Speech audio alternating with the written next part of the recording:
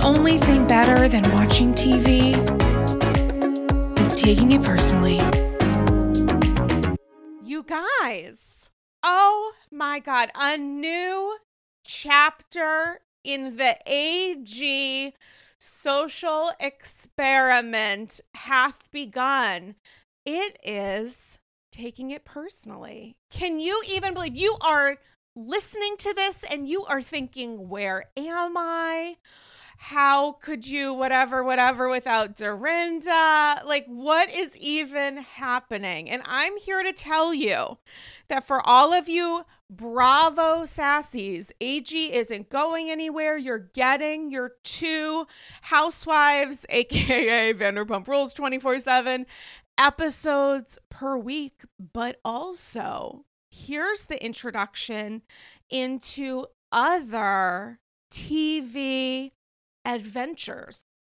I don't know about you, but I am constantly watching. TV is my love language. And there is a certain show that I feel like we're 4 seasons in and I have about 45 years of thoughts that I need to discuss. So it's taken it personally, and I'm so excited for the first episode to have one of my favorite people, favorite content creators, favorite co-host, someone who I literally have on the schedule for like no less than 85 episodes. It feels like 100.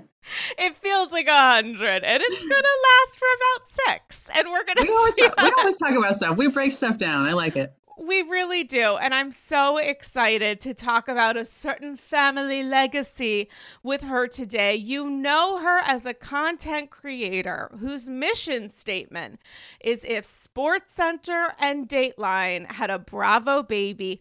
Welcome back to your favorite podcast, to a new episode, the first, dare I say, episode of Taking It Personally. Bravo, bravo, ducking bravo. BBDV, how are we?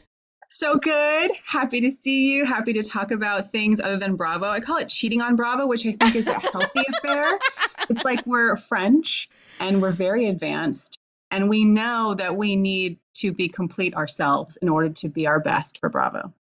Can I just tell you that as you were talking, my psychiatrist just texted me to reschedule today's appointment. And I feel like it was a sign, a la Ace of Base. It was an absolute sign, because what we're going to talk about is the psychology behind one of our favorite shows and the way that we feel connected to it, the way that it connects to, dare I say, so many of us. So put your copay into Venmo, because we need to talk about Succession. My number one favorite show of all time. Me too. And here's the thing about Succession. There's so many layers to it. You could just be there for the ride on the surface layer, feeling whatever emotions you feel from episode to episode, or like I think we do, you start breaking it down to its absolute foundation, and then the psychology of each character and their motivations and why they act the way they act and why are they wearing what they're wearing. And there are Reddit threads, there are different Instagram accounts dedicated to this. Every detail to me, and this is what is very exciting about this medium in general, whether it be a TV show or a movie. When someone takes the time to really plan out every detail of a character, that's exciting. That lets you know that they care as much as you're going to care. And it's interesting when you think about the Succession journey, which I have been on since LOL, duh, I've seen every episode, but like I've seen every episode dozens of times, specific to season 1 through 3, 4, because we're deep in it and it's tough, it's deep, it's wrenching stuff going on. And because we're still in the middle of it, albeit with only, God forbid, 1 episode left, I certainly haven't seen those episodes a number of times because I feel like they're harder to rewatch. They are, yeah. What has your journey been like with Succession? Did you feel an immediate connection, and how has that connection to the show changed? Like, what has what did the show first offer you, and how, if at all, has that changed now that we're, getting toward the end? I think that I started watching it when season one was either over or almost over, because to Mm. me, it was like there are a couple of shows that if I see the teaser to it and I don't feel like I can relate in any way, I just don't pay attention to it. Mhm. Now, when I first heard and saw Succession, I was like, okay, a bunch of rich white people, I could give a flying, like I could really give. Like, oh, what problems do you have? You know what I mean? And I still kind of feel that way, right? But that's the fun of it now. So I decided to give it a shot because people just kept talking about it. And I thought, all right, fine. Surprise me, rich white folk. Surprise me. And I loved it. Absolutely loved it. The characters are amazing because you start to realize that it's not glorifying it. It's not like Real Housewives of Beverly Hills where we're supposed to be looking at them in an aspirational way, that they're showing us the ugly too. And Mm. that's what I enjoy. And I feel like there is a connection there between appreciating this universe and aspects of not even necessarily appreciating a Housewives universe, but appreciating a Bravoholic's role in it. Yeah. Because in the ways that, as you said, Beverly Hills is supposed to be aspirational, I don't think that Succession is No. intended to be aspirational at all. And yet we are looking for certainly some of those bells and whistles, the yacht, the far flung locales, just the absolute access that people of such, it's like the 1% of the 1% that is a part of this, like the ability to buy power and control, but also more important than that is the cost of all of this. Like, there's an element of control that I think the audience feels free to have because it's possible to sort of watch the show and in many ways sit in judgment of the choices being made. I mean, Logan Roy, and again, I mean, LOL, spoiler alert, if you haven't seen the show, truly stop Just don't listening to don't this. listen to it. Don't Don't put that listen to on this. us. Don't put listen that to on this. Don't listen unless you really have no intention of watching, in which we need True. to have a conversation. Like, We need I'm to a talk about person that I enjoy spoilers sometimes. Like, if I don't have time to go to a movie, I'm like, just effing tell me. Like, I don't have 3 hours to go see Totally. that Marvel flick. Like, tell me the whole Oh my God. synopsis in 2 sentences and let me move on with my life. If you're like that too, great. Plug in, enjoy the ride. But don't put any guilt on us because you don't know what's going on with Logan or who these characters are, please. No, save all that guilt for the combination of guilt and shame that Mm-hmm. Logan and Caroline instilled in their kids, because we're watching, I think, in many ways, adults acting out because maybe they weren't allowed to or felt safe to do so when they were younger in incredibly toxic, dark, abusive, potentially circumstances. I mean, we've seen Logan hit Roman without a second thought, and they're based on, Kendall's reaction and everyone else's. This wasn't the first time that had occurred. There was a lot of difficulty there, and I think there is an ability for the audience, obviously, looking at the money and the wealth, which, is important, the kind of glitz and glam, but more so than that, it's like, here are several broken people trying to get their dad to look at them with any kind of potential, positive attention. That is a tough environment in which to exist. It doesn't feel like it's the goal necessarily of viewers tuning in. Yeah, this show reminds me of, like, a choose your own destiny book. Did you ever read those when you were a kid? The choose your own destiny No. books. Oh my God. Talk about stressful. This is probably why I am the way I am. I used to go into my little library at my school and I used to go to the choose your own destiny books. Mm. And oh man, if you read a book and then it's like, path A, if you choose path A for, Susie, then go to page 76. If you think Susie should, take the boat instead of the train, go to page 94. And depending on which one you chose, you would jump to a different section. And then either Susie would like meet a terrible end, or you would, run off and be super happy. So to me, watching Succession is like a choose your own destiny book where everybody always chooses the wrong thing. Even when things start going well, they start choosing the wrong path again. But you also mentioned like the cost of things and whatever. And I just want to say really quick, I'm obsessed with this account. It's called Succession Fashion on Instagram, and they tell you how much everything is that they're wearing and what it is. And I can't stop looking at it. It's really interesting. So like these very basic pieces, especially that Kendall wears, this like light soft polo in gray green, Loro Piana, $5,875 for a polo. You know what? I worked at Saks for about a minute, and that cashmere brand is so expensive because we worked on commission. And I remember someone spending like 5K on Christmas gifts in maybe 45 minutes. And that you go there, you get one scarf, and you are well on your fucking way. I Yeah, mean, my God. it's insane. But I enjoy it now because I can kind of the different things that they choose of the different characters is interesting to me as well, again with the layers. But yeah, Succession is not at all aspirational. It's the gratuitous wealth is a backdrop. It's not the Mm. focus. And to me, that's more interesting than if they would seem shallow and like they really didn't have money if they were walking around head to toe in labels and talking about how much money they had or, squabbling over who knows what furniture. Yeah, nobody's going to be showing up looking like Dorit. I mean, it's just the expectation and the environment that the cast kind of lives in, that it's just understood that this is what we Hmm. get and this is how we live. And I was reading something the other day. I wish I remembered what it was, so apologies out there. But there was a conversation around, it might have been in the Times, honestly, in the New York Times, about the ways that Tom is often judged and mocked and ridiculed for wanting money, for Yeah. wanting to move forward and have a different status than the, comfortable life that he had. We have heard Shiv, like making fun of his mom, who's an attorney who helped negotiate his prenup.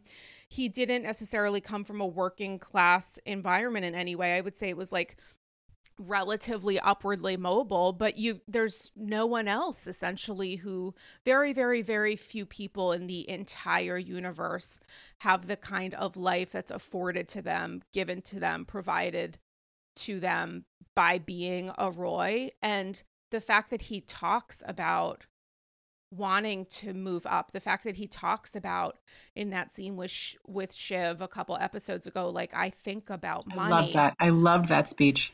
and they make fun of him for it. It's like, if you weren't born into this, it's seen as like almost grotesque that you would want to be a part of it, which is such an interesting kind of duality to It is me. because they were handed things and yet they resent that somebody wants to give everything they have to try and just be near it, to try to just be at that level at all. And that's her big thing. And it also has to be stressful for her, right? And this is something I think about for the very wealthy or the very famous. How do you ever know, how are you ever sure that the people in your orbit are there for you and not to just be in that particular orbit?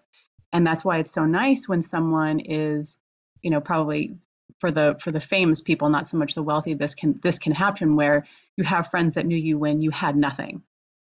And so those are the people that you know that you can trust if they don't, of course, turn into people who want from you. But for the characters in Succession, it seems like Shiv, kind of has just accepted that her husband, the man that she chose to marry, really wants her last name, wants to be in that circle, idolizes her father. And I think in some ways, Shiv also idolized her father and saw him as a fan. I think all the kids kind of were fans of their dad as much or equally as they are children. So maybe she's disgusted by that because it resonates with her too. Yeah, and I think of like Connor and Willa at that moment Hmm. during the Connor's wedding episode. What a delight that was. Just a rockin' hilarious ride through that fucking yacht. Connor is turning into one of my favorite characters, though. I mean, his whole speech about not needing love and just always getting shit on. I love that when somebody can take a step back and call a spade of like, I live under a cold hard rock. Like I'm okay over here. I'm used to it. And he called him out. Like you guys are all chasing dad around trying to vie for his love and attention. I gave up on that a long time ago. Was there a more honest moment than him finding out on his wedding day that his father had just died moments prior, and just saying out loud as a gut instinct, like, he never liked me? I mean, he's not wrong in that, which is what I think is so upsetting. The ways that I think these kids, obviously adults, just are dealing with the fact that love from their father either wasn't received or was always tainted, because it was often a part of like business strategy. Logan's expression of affection was a currency that existed oftentimes in the boardroom, sometimes as just like a form of manipulation for somebody else.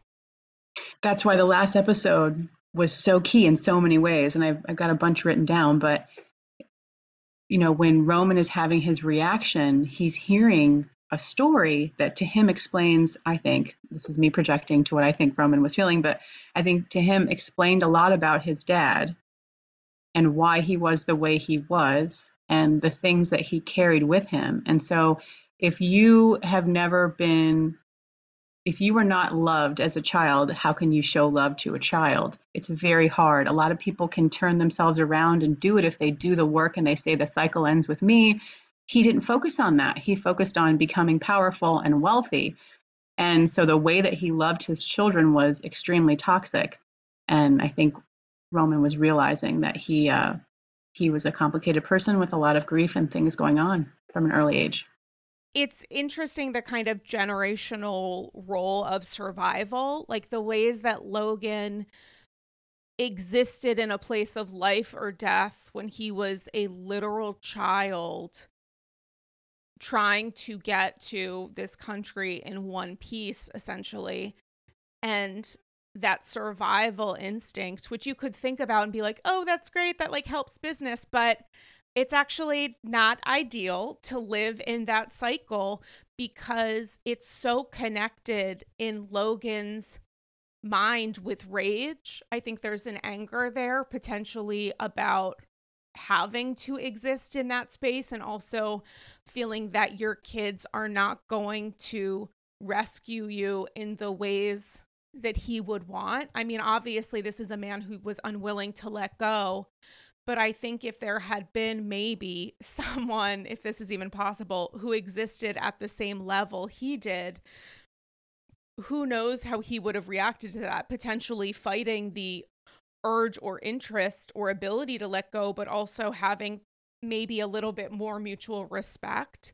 Maybe that's too optimistic of me, but I think of Roman's reaction in that way. And do you think he would have broken down in the way that he did had Ewan not spoken out? Had Ewan stopped his not sermon, but his eulogy with like, Yeah. and we survived and that's it, God bless?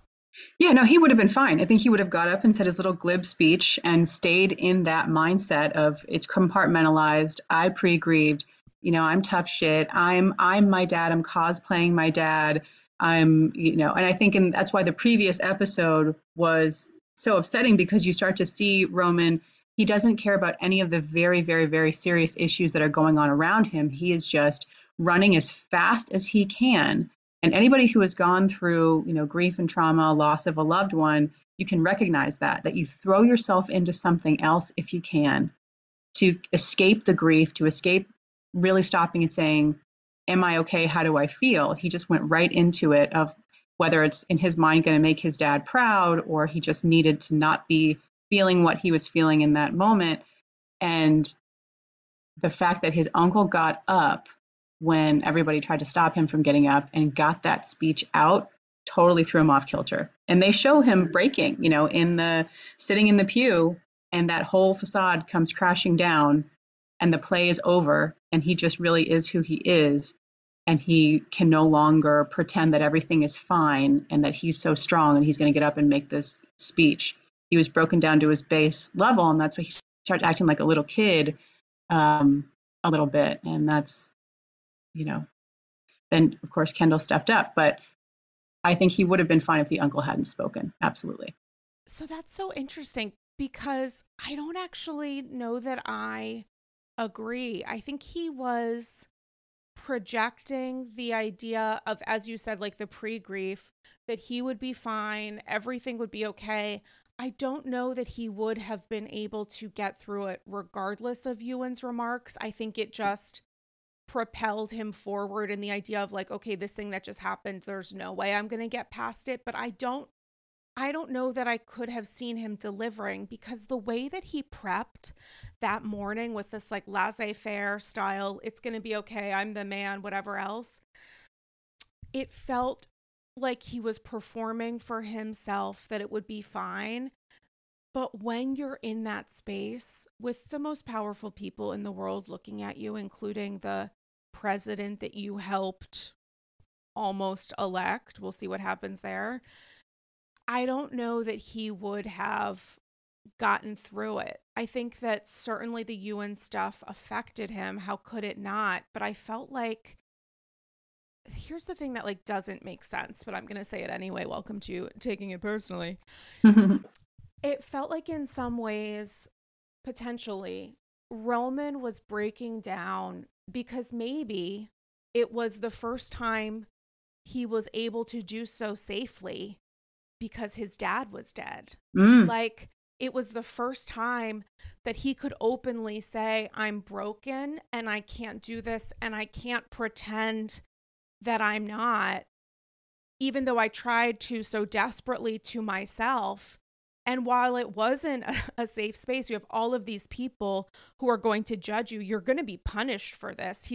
He obviously already was on his way of being punished, with Kendall now seen as sort of the only option by a lot of people. It's not going to be easy for Roman moving forward. The president of the United States mocking him for having a breakdown while trying to eulogize his father. But there was also a part of me that thought, like, this is the only time, this now starts like a new chapter for Roman. And the only way that it could have happened was if Logan was no longer here. And I just don't know that he could have gotten out of that, because it's the first time he was forced to come to terms with the fact that his dad is dead. And it's like, to me, the Ewan stuff, obviously you can't get past it. It was shattering, especially to those kids. But I think that Roman would have shattered in that public space regardless. He could have, because he had an issue, with the coffin. He locked eyes with the coffin, and that threw him too. So that could have done it. I think it was all too much. That definitely made it an impossibility to keep the act up. I also think about the brother Ewan, and they are not that far apart in age, but they went in such different directions and just made different choices and took on life in a different way, where Ewan seems like an empathetic person who understands that these power moves have really, really serious repercussions for the vast majority of the population. And so while they're all playing in their, $6,000 sweaters and feeling good about themselves like big grown-up boss boys, that things are happening, and that his brother should be held accountable, should be responsible for that. But he also had a difficult life. So I thought it was a beautiful speech overall, saying, my brother caused a lot of grief and pain in this life, and here's what his life was like. And maybe he's hoping that the kids would see that and take a different path. And then the look on his face after Kendall speaks, he realizes that's not going to happen. Such a good point. And I also think like there's the ability to write off potentially what he's saying, even though I think we all understand that would be pretty tough.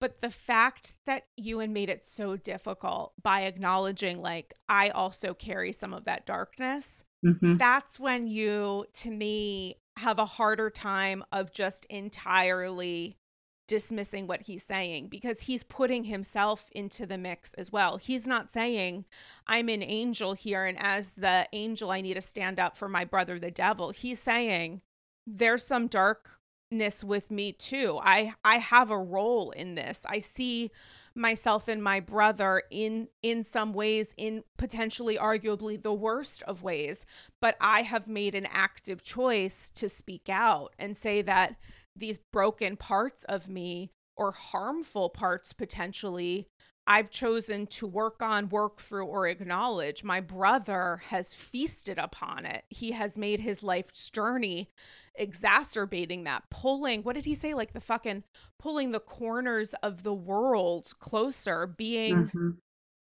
miserly in many ways, being sort of like a meager man, using his control and authority to make the world darker and less safe for anyone outside of his circle, but I would argue inside of it, absolutely as well. I mean, it was incredibly difficult, and yet was it kind of inevitable at a certain point that Roman, playing in his father's shoes, wouldn't really be able to step in and look at Kendall, who actually in that moment really, really stepped up? He did. Yeah. He floundered for a moment, and then he plugged into something that I think is the undercurrent of all the characters on the show, which is that darkness that you can just plug in, and instead of rejecting the displays of power and wealth as, hey, that's never going to fill your soul, let's do something else, you glorify it, and it's the brass ring that you want too. Yeah, and they're not the only ones potentially having this or trying to work through their feelings of what is it, how do we actually feel about Logan? Now that he's no longer here, can we have an honest conversation not only about how we felt about this man, but how the way that he harmed us potentially, the way that he impacted our life, maybe the trauma of just like existing alongside of him, and also the opportunity and potential. Like, he made a lot of people really rich, really successful, really powerful, and also many things can exist at once. There was a cost. Like Jerry's saying, how do we feel? Are you relieved that he's gone? How did you really feel about the man? To, Carl and Frank. I mean, I was really fascinated by that exchange, because I felt like in many ways, Carl and Frank didn't necessarily have a quick answer or response. They did when Shiv asked, maybe not quick, but they had that reply to her. And I just kind of wonder, in that moment, do you think that they believed what they were saying? No, I think they kept the mask on pretty much. I think Jerry should have known better than to ask a direct question like that. I mean, she probably is in a different space, right? Because she quit or was fired, however you want to look at it. And the other two are still holding the line. They're still in there. So they're not going to talk crap about this man, I don't think, especially not at his funeral. But that was an interesting scene, because I think my takeaway was that if something benefits them, they'll always hold the line. Isn't Jerry still a part of it? I thought that was kind of part of her conversation with Roman at the night before We're Still Going to Be the Masters of the Universe, regardless of who wins media event. Like, I thought it was that, like, here's the deal. I'm going to stay for however long, stock options, and don't fuck with me or else. I thought that was her telling him, like, how she's leaving. And she's like, I could have made you great. Like, this is what I'm taking with me when I go. Like, you're never going to besmirch me. You're going to give me this much money. It's going to hurt you when I leave. That was her lashing back out. But then they kept cutting to her when he was having his breakdown. So I think there's more to that story. I'm sure there will be in the finale, or I hope there will be anyway. Yeah, I was kind of like under the impression that she was thinking ahead of like how she would leave, but that she's not just going to go out in the ways that maybe he was speaking at her, like that you're fired and it's done. She's like, that's actually not essentially how this is going to work. Obviously, we'll see more of that in the finale. I do kind of need to ask you, because there are couple kind of remaining questions about how some of these people are going to be moving forward that maybe we'll get answers to, or maybe, because God bless him, Jesse Armstrong does not tie things up, which is what I love about him and what maddens me, that he really does look at this as life, where it's like you could think that there are certain moments that are a red herring, or it's just that like sometimes things aren't fully expressed or understood. But where do we find Shiv and Tom in all of this? Oh, they're going to be together, Sarah. They're going to be together. Yeah. You think? Yeah, they're just a toxic couple. This is just how they are. I thought that was really healthy for them to have it all out the way they did on the balcony. I couldn't do it. I couldn't come crawling back from that. But these two characters, that's what works for them. I'm telling you, they're going to end up together. They're going to have their ups and their downs. But Tom's going to be back in her life, I think. Okay, this is so fascinating to me, because I thought they felt the freedom to be so honest with each other because they both felt like, oh, this is 100% done. Like maybe, but they're wrong. Dead in the ground. I think they're lying to themselves. Nobody else wants to be with those two toxic people. They're perfect for each other. I think they do truly love each other at the core of their little dark souls. Paris is always a good idea. And when I schlep on over to Europe, to my favorite city in the world, I bring with me a few important phrases that I have learned from housewives. C'est bon, chic c'est la vie. Je m'appelle the Countess, n'est-ce pas, Luann? And while those key phrases are important when speaking to any French bravoholic, for other matters of life, that's where Rosetta Stone comes in. Rosetta Stone is the trusted expert for 30 years with millions of users and 25 languages offered, including, of course, French. It features fast language acquisition. It immerses you in so many ways. There's no English translations, so you really learn to speak, to listen, and to think in that language. It's an intuitive process. You pick up a language naturally, first with words, then phrases, then sentences. J'adore Chris Manzo. Et toi? There's a speech recognition filter which gives you feedback on your pronunciation. It's convenient with desktop and app options, and it's an amazing value. Rosetta Stone's lifetime membership has all 25 languages for any and all trips and language needs in life. That's lifetime access to all 25 language courses Rosetta Stone offers for 50% off. A steal. Don't put off learning that language. There's no better time than right now to get started. For a very limited time, AGs can get Rosetta Stone's lifetime membership for 50% off. Visit rosettastone.com/today. That's 50% off unlimited access to 25 language courses for the rest of your life. Redeem your 50% off at rosettastone.com/today. Today. Shout out to Astapro for sponsoring this episode and providing me with free samples. Astapro is a first-of-its-kind nasal allergy spray. It's the fastest 24-hour over-the-counter allergy spray. It starts working in 30 minutes, while other allergy sprays take hours.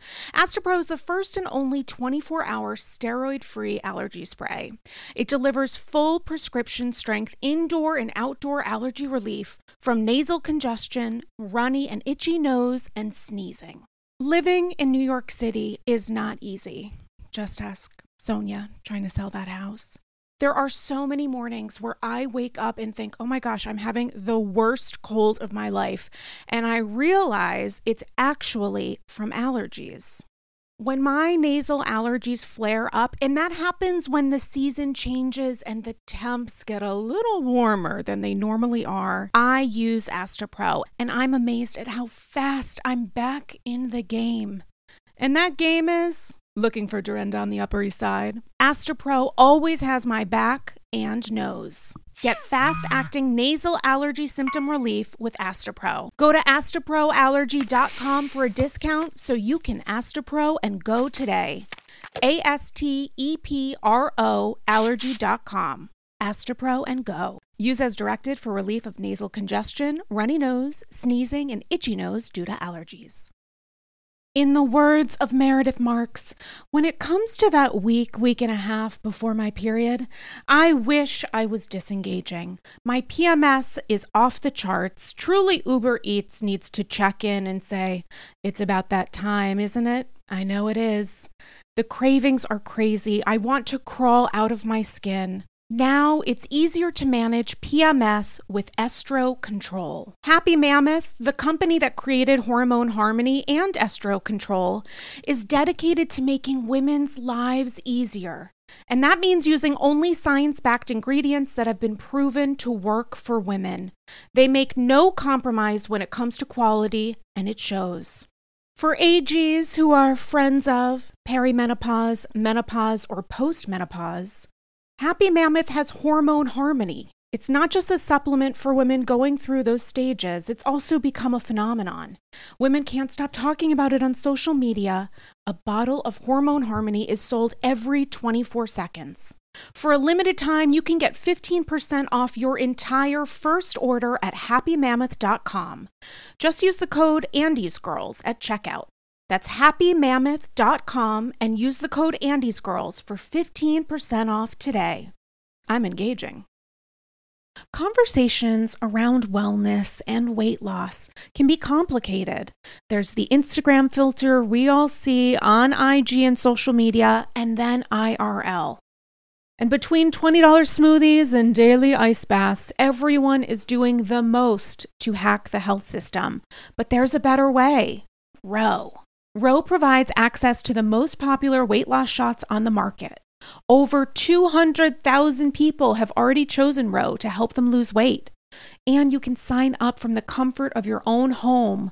No scheduling a doctor's appointment, commute to the doctor's office, and no waiting rooms. The Ro Body Program pairs a weekly shot with healthy lifestyle changes, so you can lose 15 to 20% of your weight in a year on average and actually keep it off. Of course, medication must be paired with diet and exercise modifications in order to achieve any stated results. Medication cost is not included in the program. Patients must pay for medication separately. With Ro, average weight loss is 15 to 20% in 1 year with healthy lifestyle changes.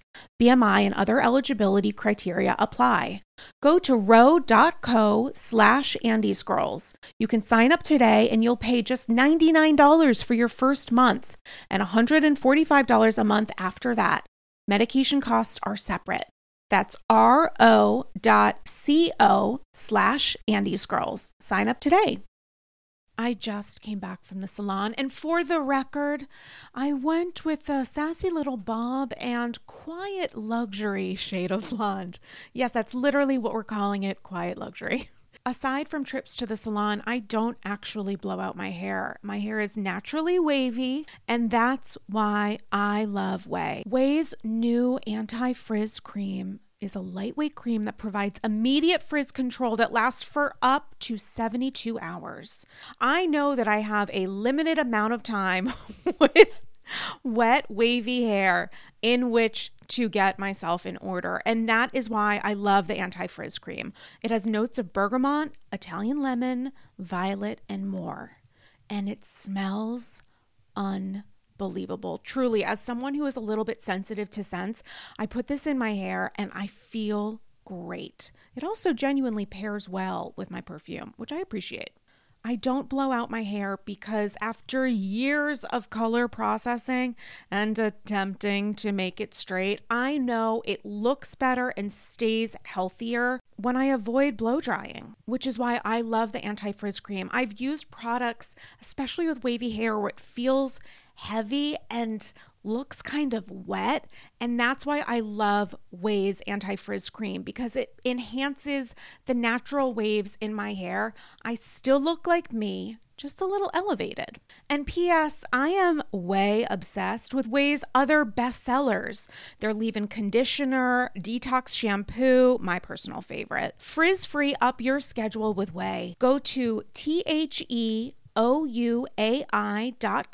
and enter promo code ANDY for 15% off any product.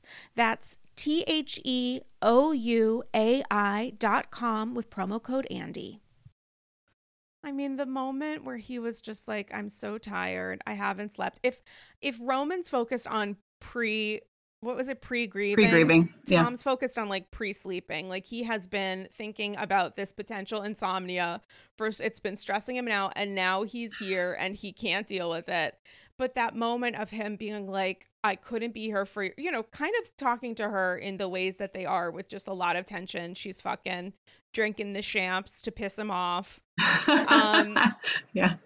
But the way that he was just kind of like, listen, I missed the funeral, but I just want you to know that I said goodbye to your dad. Like the level of disrespect that you might feel about me not being there in this moment, I want you to know that I still respected your father and, potentially loved him. I definitely loved him, I would say.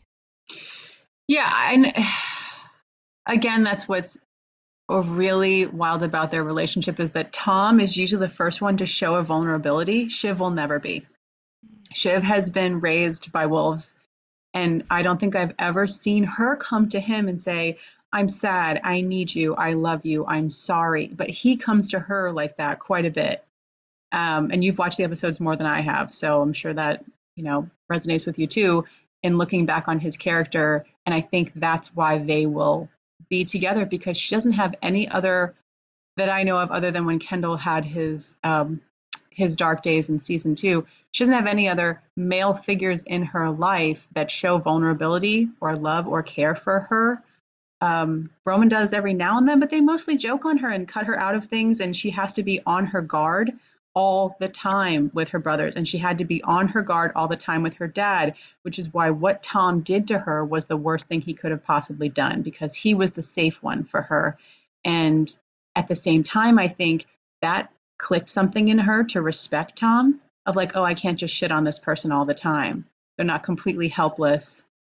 So this might end up being a good thing, a good path for them. And because of their two different toxic issues that they have, it might set them on a path for a good relationship. And yet, I don't know that he's open to that. He's like, I think he is.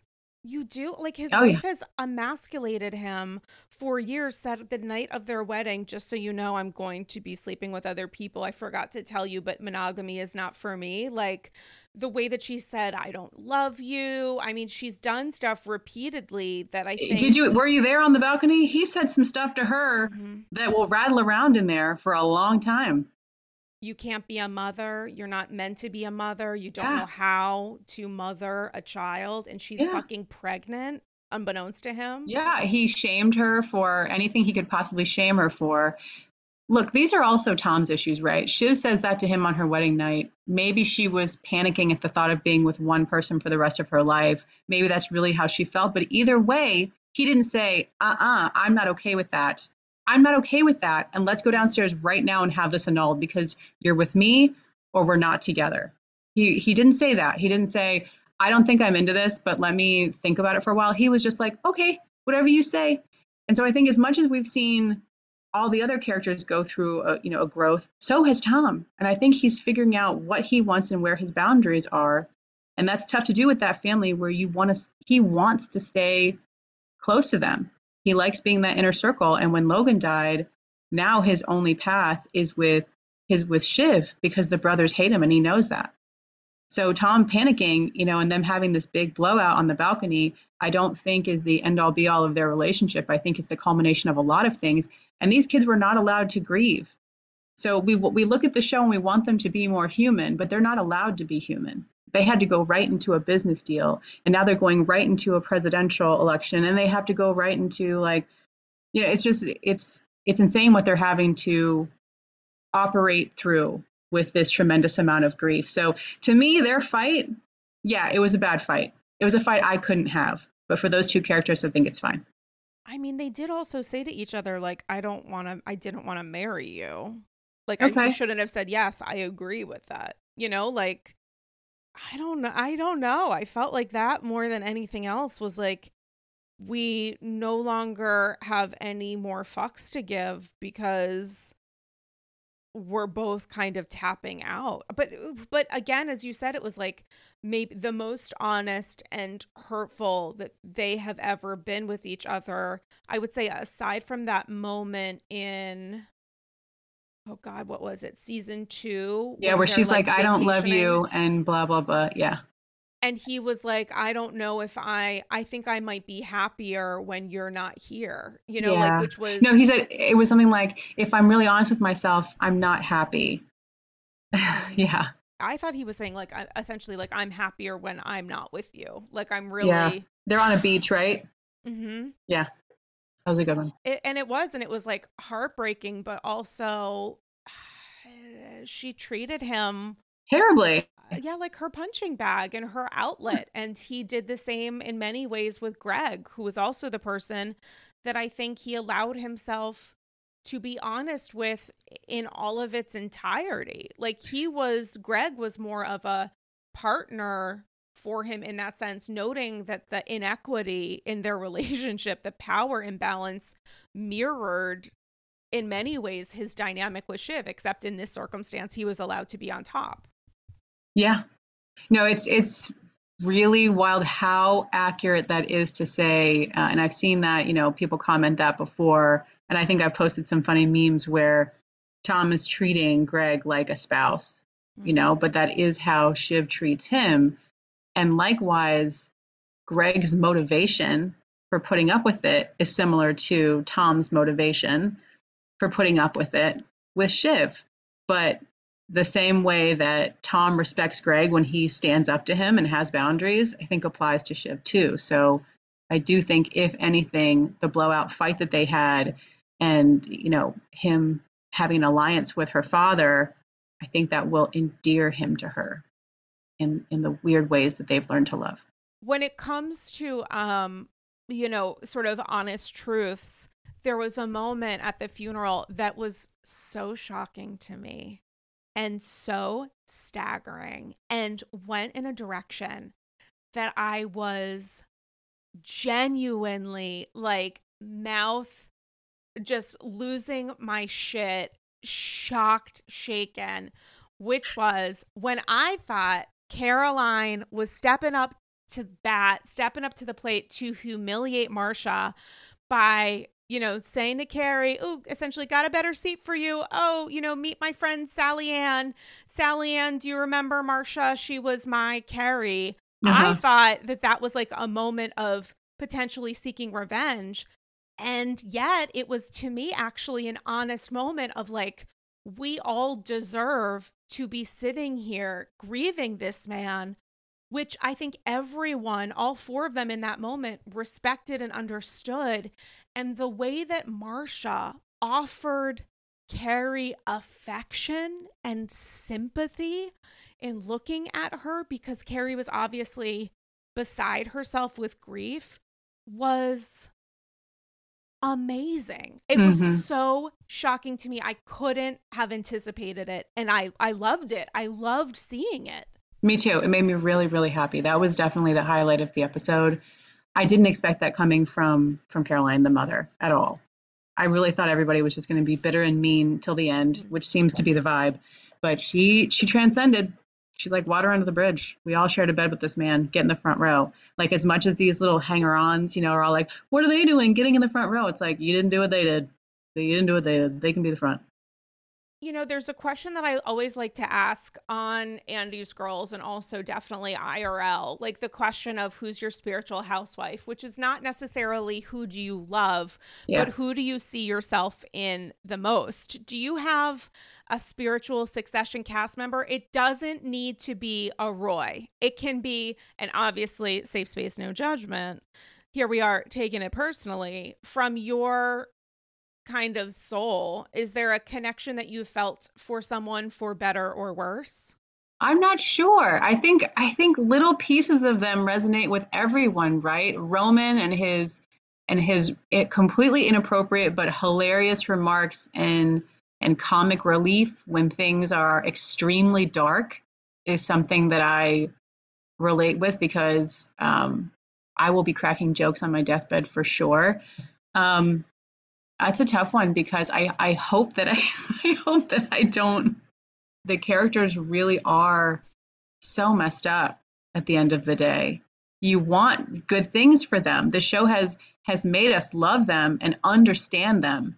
And so because we understand them, we can see like, don't do that. Don't go down that path again. But they're probably going to. What about you? I am one of those people more so than Housewives, where I do honestly think like there is a part of me that sees myself reflected in several of these people. And while I would like to pretend that I'm a Jerry, I really am not, I don't think. As much as I really do appreciate her, and maybe I have some characteristics, I don't think that's like closer to me. I think I kind of honestly thought there were parts of me that were like most connected to Roman, honestly, but I think I'm actually genuinely more of a Siobhan. Like the ability, I think gender politics plays into that a lot. And even the gender politics that I kind of carry within myself.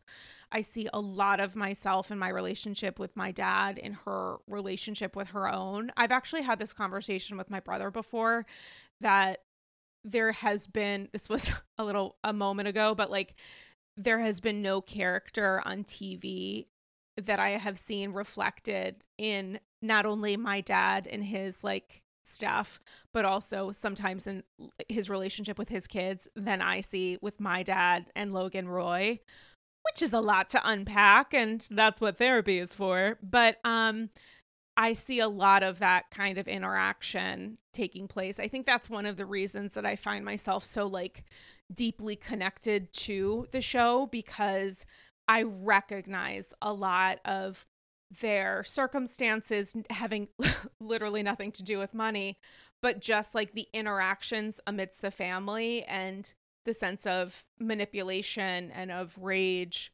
and sometimes of grief. I really genuinely see that it feels so closely connected that, you know, Connor's wedding, I was unbelievably beside myself, sobbing, gasping for air because it was so close. But I think oftentimes the way that I see Shiv is through Shiv's relationship with Logan too, which probably is also the ultimate issue here with the kids, is that the way that I view them still is in connection to their relationship with their dad, as they see themselves as well, which is where we get into this fucking mess that they find themselves of like who is ultimately going to succeed.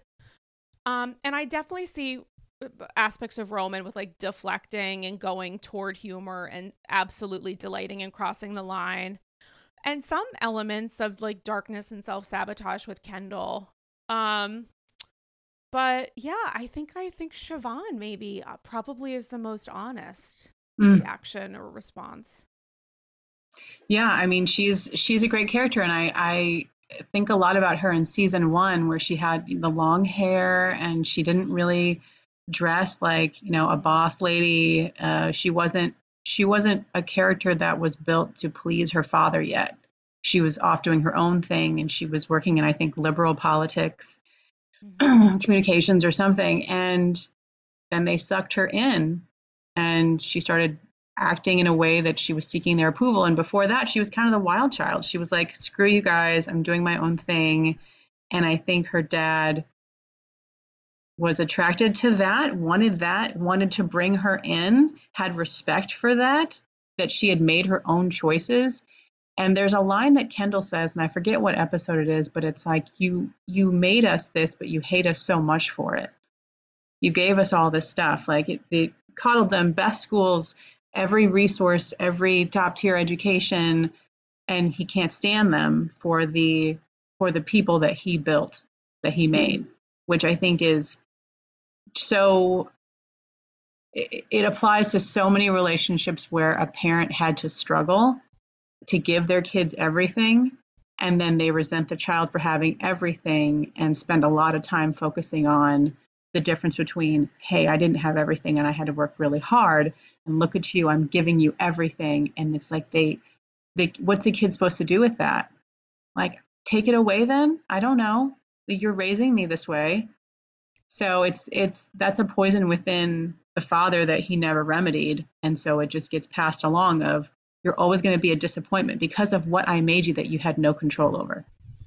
Yeah, and also I think, as you said, like there's an appreciation and respect that Logan has present tense Yeah. and had for his kids' own like bloodthirst. Like when Kendall turned on his father in that Yeah. press conference, He that smiled. was so shocking. He looked and smiled. There was Mm-hmm. a glimmer in his eye of like, okay, I told you you weren't the one, you didn't have it, and now look what you're doing as a response. And also the way that the kids were able to turn on each other, that press statement that Shiv put out of like, my brother is an addict, he's a piece of shit, he's unwell rather. And like, remember, Connor wouldn't sign it. Mm-hmm. Roman wouldn't sign it, but Siobhan was willing to put it out. I Yeah. mean,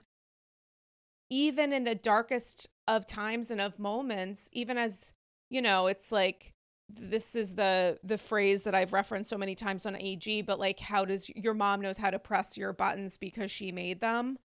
That exists when it comes to Logan's dynamic with his kids, and that exists in the ways that the kids know exactly what buttons to press They do. Yeah. against each other. And it's just so fucking toxic and dark. But now you have these four, I almost said three siblings, apologies to Connor, oh my god.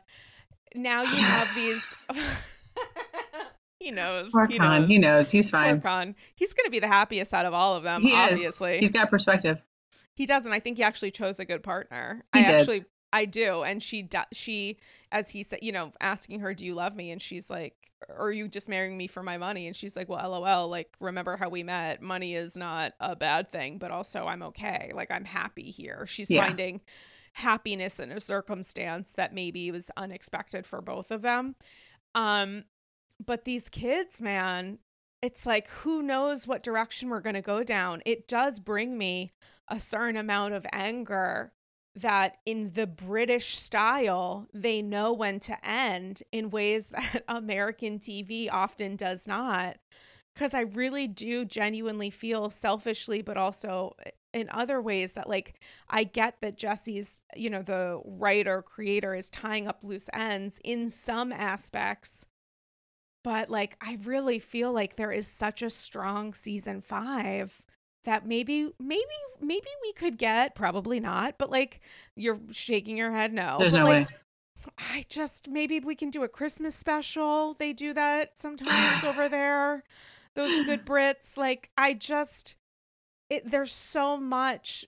It's like they're doing so much with season 4 that's just unbelievable. People saying episode 3, Connor's wedding, potentially, certainly, I would say one of the best episodes of television to ever exist. It's so hard to say goodbye. It's like Logan's funeral, but also for me, a little bit of one for the show, and I'm just not ready to quit. Yeah. It's tough. It is. I think when I look at Logan and how he smiled at Kendall, and I think Logan is the kind of guy who is always looking for and impressed by a worthy adversary. And he liked when his children almost were. It's like when a parent is running a race against their kids or playing sports with their kids. They want you to try to beat them. I want you to be great. I want you to be better than me. Can you do it? And that's where you feel the pride of like, this little baby bird that I've raised can fly higher than me. And for Logan, it was ruthlessness in business. And I think it applies to the siblings too, that's something that they respect, which is, Shiv trying to be ruthless, Kendall trying to be ruthless, Roman going through his crazy stages of grief, of denial, or whatever stage he was in, and trying to be the worst person in the world, but gain as much power as possible. With calling the election early, I think all of that is their love language. Yeah, and it's interesting because I think that I think as much as Logan refused to let go of power, I mean, the whole show is about Succession and his unwillingness or inability to allow one of his kids to succeed. I don't know that he ever genuinely wanted any of them to. I think he ultimately wanted to win. I think he wanted to show his kids that maybe he was more, maybe LOL, he was more of a winner than they ever could be. I think there was an element here of competition that he put into place of the siblings trying to compete with each other. But I think ultimately it was like, yeah, you need to best me, and that's never going to happen. And we're watching some elements of that play out. And we could say maybe it's because they're not willing to go to the depths that he could, but maybe they just, as he installed certain buttons and knew what to press, maybe they just aren't equipped to do what he was willing to do. And maybe a part of that too is like, while they do have elements of being survivors, including of trauma, right, that was like created and managed by their parents, they never had to survive in the way that they did. They never had to fight for their life and remain quiet at a young age so that they wouldn't be caught and wouldn't die. Like that never, survival for them was in a totally different universe and plane. So maybe it was inevitable that the way that they would potentially succeed wouldn't be like Logan's, and maybe that's a good thing. Maybe there will be a different kind of future for Waystar Royco that couldn't exist with Logan at the helm. There could be. There could be. I want to get into a poem. Have you studied the poem? What poem? Hold on to your butts. There's a poem that ties every finale episode of Succession together. The poem is called Dream Song 29. It's by John Berryman. And the episode we just saw that explained that Logan was told, left to perceive that he had caused the death. From season 1, it's almost like his rosebud, like we have been exposed to this, we're made aware that there's a dark, painful past somewhere regarding his sister, but we don't know anything. We don't know anything at all. We don't know if something horrible happened to her in her 20s, or we don't know anything. And we finally find out that she was a little girl, a toddler or a baby, and she passed from an illness, and he was allowed to believe that he brought that home because he didn't like the school where he was sent, a very tough school, and he carried that grief with him. And that was enlightening for many reasons, one of which is that, again, every finale episode has pulled a line from a poem called Dream Song 29. And the poem itself is about a young man who believes that he has killed someone, but he wakes up and discovers that he hasn't. But he knows that he's so capable of it that that dream haunts him that he has killed someone. And that also ties into like Kendall and what he has had to deal with and overcome from, NRPI, when his father helped him to cover up, the accident with the young man, the waiter. And it's very interesting. So it's a poem called Dream Song 29, and I'm going to read it. It was written in the 70s. There sat down once a thing on Henry's heart, so heavy if he had 100 years and more, and weeping, sleepless, in all them time, Henry could not make good. Starts again always in Henry's ears, the little cough somewhere, an odor, a chime. And there is another thing he has in mind, like a grave. Sine's face 1,000 years would fail to blur the still profiled reproach of, ghastly, with open eyes he attends blind. All the bells say, too late. This is not for tears, thinking. But never did Henry, as he thought he did, end anyone and hacks her body up and hide the pieces where they may be found. He knows. He went over everyone and nobody's missing. Often he reckons in the dawn, them up. Nobody is ever missing. I am giving such face. Wait, how did you even discover this? I had no idea. It's just when they started titling the finale episodes, someone realized it and was like, hey, they're pulling this from this poem. And so there's been a couple articles on it of like, what the hell is this poem and what's this loss? And he thinks he murdered someone. Is this about Kendall? So then when the episode came on and the uncle reveals that story, that he has lived his whole life with the grief, thinking that, believing that he caused his sister's untimely death, it's like the haunting of this man in this poem. And my big takeaway is that the man in the poem knows that he is capable of it, and so it haunts him. And even the image of it was so clear in his mind, he can't believe that it was just a dream. So it's layered.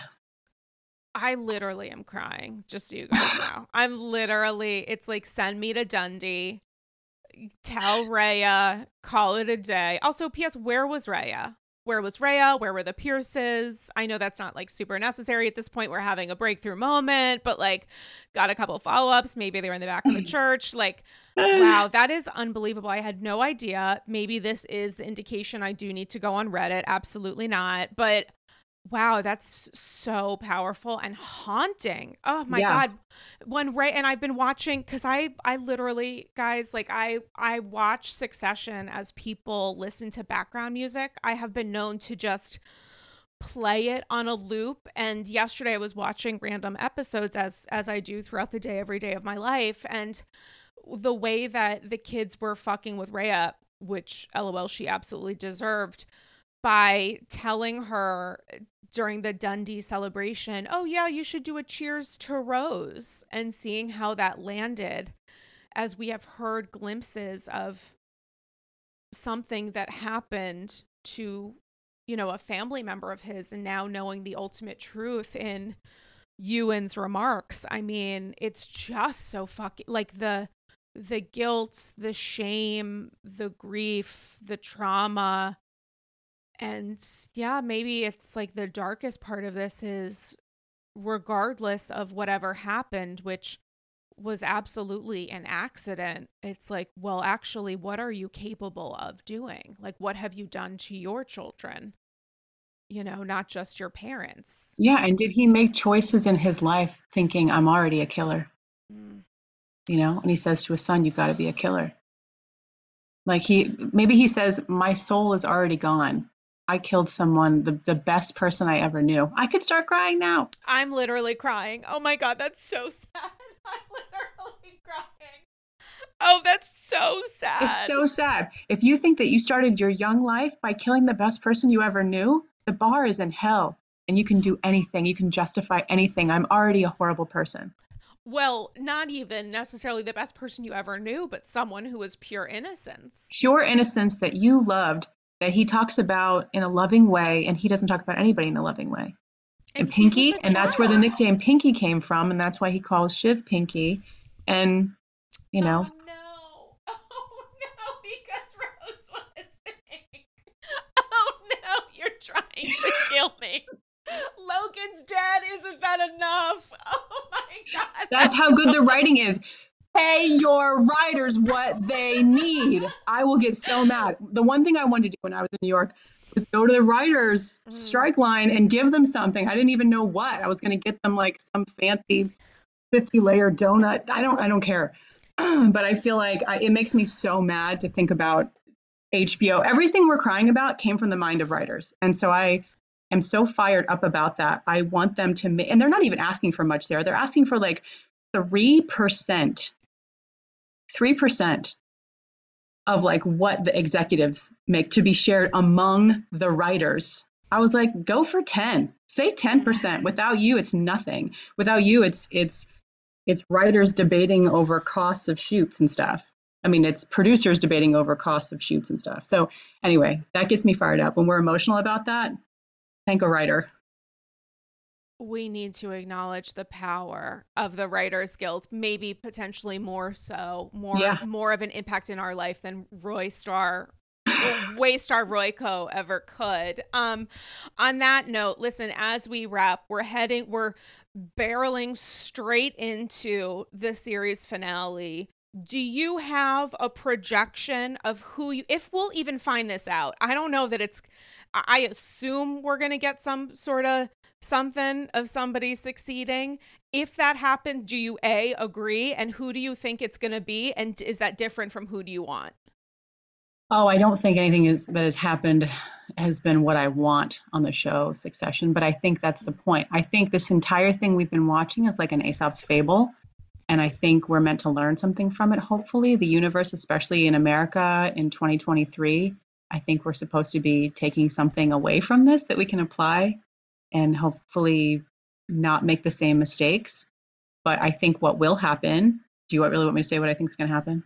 The safe space, the safe word is that I typically do not ever want to know I another know. person's assumption, because it will, in the grand book of The Sixth Sense, as I was talk about trauma. Okay, I wasn't stuck in the bottom of some great ship steaming toward America, but I did go to The Sixth Sense when I was just a wee galley with my childhood good friend Erica, with whom I'm still quite close.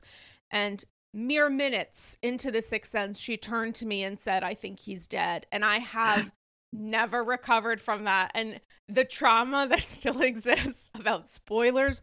I had a friend of ours, Face Reality 16, message me on Sunday night and said, like, "Can you believe that episode?" And I was out to dinner with OG of the AG, David Bellino, and I had a physical, guttural response to even understanding that the episode was great.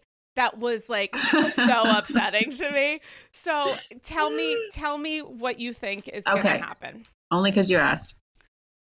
I think Kendall will take the reins. He's built up his little Mm. crew. He got the bodyguard. The bodyguard was very, very loyal. He's kind of lost his purpose now. Kendall says, "Come talk to me. Don't talk to some shrink. Come work for me." And he's like, "I'll be your new Logan." And then he goes to the other crew and he says, come on, come work for me. Come be with me." So this is like Michael Corleone, who said he was never going to be, the leader, except Kendall always wanted to be the leader, taking that role, about to walk in his father's footsteps. I think that's what's going to happen here. Um, I think that, Shiv's going to be fine. She's going to be back with Tom, and she's always going to have some, power position, but Kendall will never look at her the same way. The love that he had for her, he was standing up for her, yelling at Tom. She was inner circle. He had just had that deep one-on-one with her of like, this is how I think this is going to go. And he's being super honest. He's like, I think I run it, but I think we do it. He's laying all his cards out on the table of like, here's what I want. She's not ballsy enough to do that. She has not been honest with her brothers to say, screw you guys, you've been cutting me out and I'm feeling mad about it. And I'm working as a double agent right now, but my loyalty is to you always. So how are we going to play this? What are we going to do? She didn't do that. She kept in the shadows, in the darkness. And so I think she's going to get cut out. But again, she'll be fine. And I think, Roman will be okay, of course, and I think he'll end up working with Kendall. From the perspective of like putting everything on the table, including about that quote unquote no real person involved who he accidentally killed or whatever, or didn't save, see at the end of season 1, that I wonder if that will come up, or if it is possible for them to share incredibly deep, dark secrets with each other and not have that used in moments of desperation or anything else. I Mm. wonder if Siobhan might just save democracy and not necessarily get herself a CEO role. I wouldn't be surprised if there's a split there of like, she wins something great for other people, aka also herself, and not this other thing. I do think it is most likely that Kendall's going to get it, but I don't know, because in this show, in which most likely never seems to land purposefully, I don't know if that's the direction they're trying to make us go in, understanding that it's not going to end that way. Like, Matsson could end up owning the company at the end. It might not be any of the kids. Yeah, it might not. And that's the great thing about Succession is we have no idea. That's my guess, but I will not flinch if it ends up in a completely different direction. I'll just be like, man, those writers. So, because Shiv, look, she's pregnant and she's watching the world go down in flames. She's got actual skin in the game in many ways. Kendall has decided he doesn't really care. He's like, it's not real, ex-wife. The kids are going to be fine. Meanwhile, Bedlam in the streets, he's in complete denial. It's like your money can only protect you so far. You know, you're in New York City. She's smart to take him out of the city. The whole town's going crazy, as it would, and as it did, as it has at different times. So they're playing with fire. And if it doesn't end up being Kendall and Shiv somehow saves the world, I'll be the first person to applaud her for getting that done. I literally can't even, it's going to be such incredible television. I mean, as the people have always said, it's not TV, it's HBO. Mm-hmm. And while we're alleging that the name of our beloved television institution is now called Max, at least the app, it will always be HBO to all of us. And it is an important societal effort. I have to tell you something funny that I saw. So all these platforms are all changing their logos to be blue, and they're all going from like 2 words to 1 word and like just shortening as much as they can. And somebody tweeted out and was like, Peacock's now going to be called Cock, and it's just going to be this blue image. And it's like they made a logo. It was pretty professional looking. Well, shout out to Cock. Shout out to Cocks everywhere. On that note, bravo, bravo, ducking bravo. There is no one that I would want to head into this new journey for all things AG and our social experiment than to continue talking about our love language, which I think for both of us is in fact television. And overthinking. And overthinking, and like the LOL of these episodes being called Taking It Personally, which was, I have to give credit where credit is due. Friend of the pod, James LaRosa, came up with that. This has been an idea and a goal that I have honestly been thinking about for a long time, like a long, long time. You gotta jump in.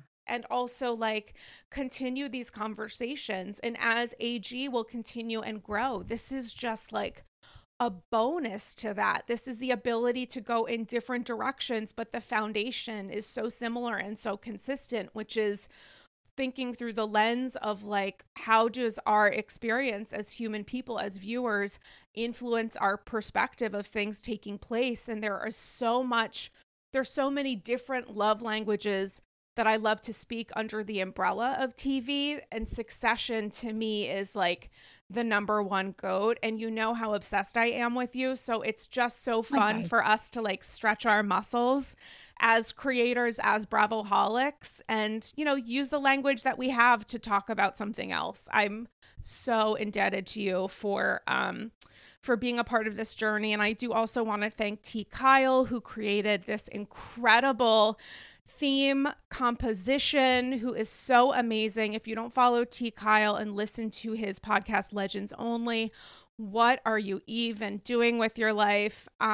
So shout out to T. Kyle and to the many people who've been a part of this kind of brain trust as we've been on this journey, and in the ways that I hate the phrase guilty pleasure, because I just think remove the guilt. There's no need to do that. The title of Taking It Personally is a wink at that. People using the phrase as a pejorative. This is a little bit of a wink and a smile that taking it personally is something we can embrace and celebrate. So thank you to Bravo, Bravo, Ducking Bravo for joining me today. And again, if you're not subscribed to the Andy's Girls podcast, what are you even doing with your life? You're going to get those 2 episodes a week about all things psychology around the Housewives, aka Vanderpump Rules universe, and also now a new chapter and new beginning by Ramona. And obviously I was emotional during this episode, so follow Bravo, Bravo, Ducking Bravo on all of her social media platforms. Follow me on Instagram at Dame Galley. New episodes up on the AG Patreon, including a deep dive of What the Fuck Louie with responses from tree huggers, my thoughts on the wedding episode, and a live reaction to the NJ reunion trailer, and so much more at patreon.com/Andy's Girls. And in the meantime, thanks to all of you for listening. Can't wait for the Succession series finale on Sunday, and for these conversations to continue. And we will talk to you soon. Thanks so much. Bye-bye.